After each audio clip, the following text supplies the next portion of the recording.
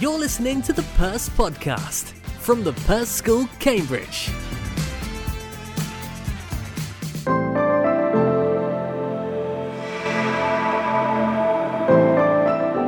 Welcome to another of our Inclusion, Equality and Diversity podcasts in association with our anti-bullying ambassadors and our mental health representatives.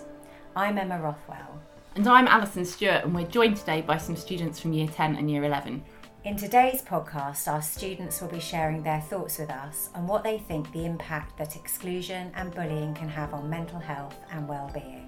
So to begin with, in what kind of ways do you feel we're connected throughout the school? I think that we're connected with each other as well as our teachers. It's really important that we have a good relationship with our teachers, that we can trust each other and we can ask for help. I do a lot of music groups, so I'm connected to the other people in those music groups, and doing extracurricular activities really helps you to meet other people in school. With sports, it's a good team building exercise, so you can connect on like a deeper level than just small talk. Even if you're not involved in extracurricular activities, there's still ways you can connect with people if you want to talk, like through peer listening and stuff like that. Yeah, also about extracurriculars, even though you might not think you have much in common with people, you are still doing the same extracurricular, so you can always build on that to start a relationship or a friendship.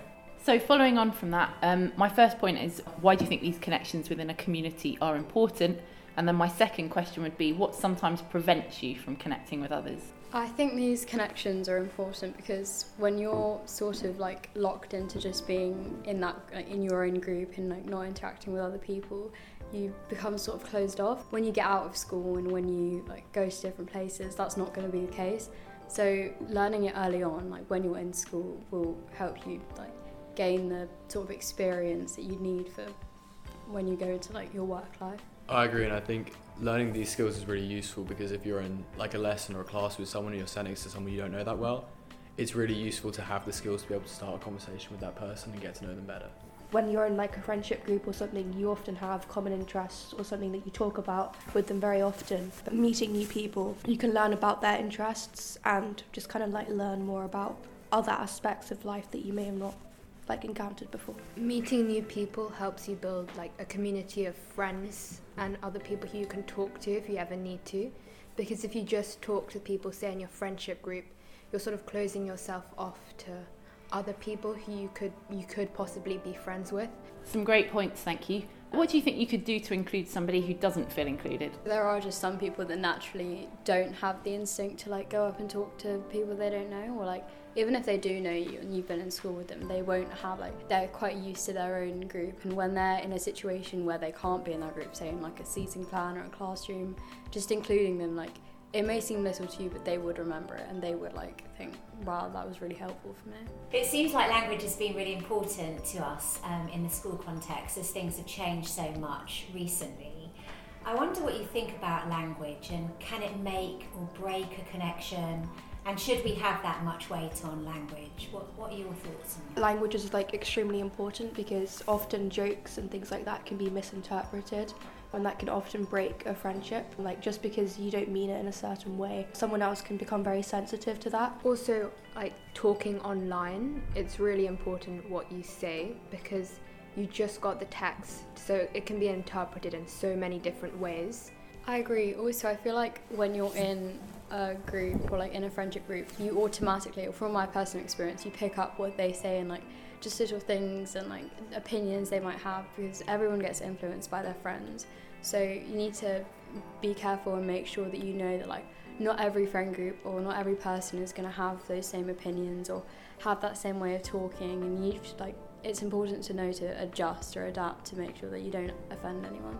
So to finish up, I wondered if you could all give me your top tip to make sure that we avoid isolating anybody within our community. Don't worry about like maybe feeling embarrassed if you see someone you want to make them feel included, or you're worried that they don't feel included, then chances are other people will be thinking that. And so just going up to them and asking them like how their day's going, or you know what they're watching at the moment or whatever.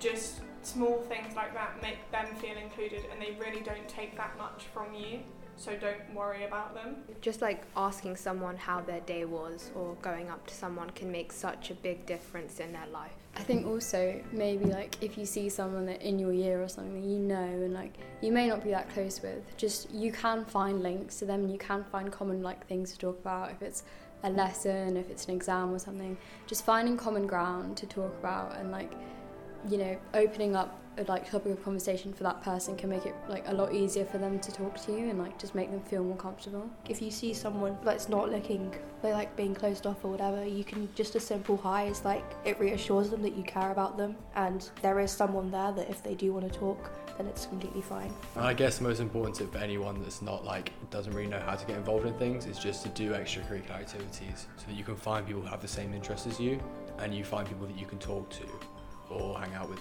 Also, if you really feel like you're struggling with like just interacting with people, or you have that sort of social anxiety, you can always talk to like school counsellors and stuff, and there's people in the school that can help you and like make you feel more comfortable. Thank you all so much for taking part and for sharing such thoughtful and sensitive ideas. I'm sure it'll be really helpful and valuable to the rest of our community. Yes, lots of great ideas from our Year 10 and 11 students. Thank you very much, everybody.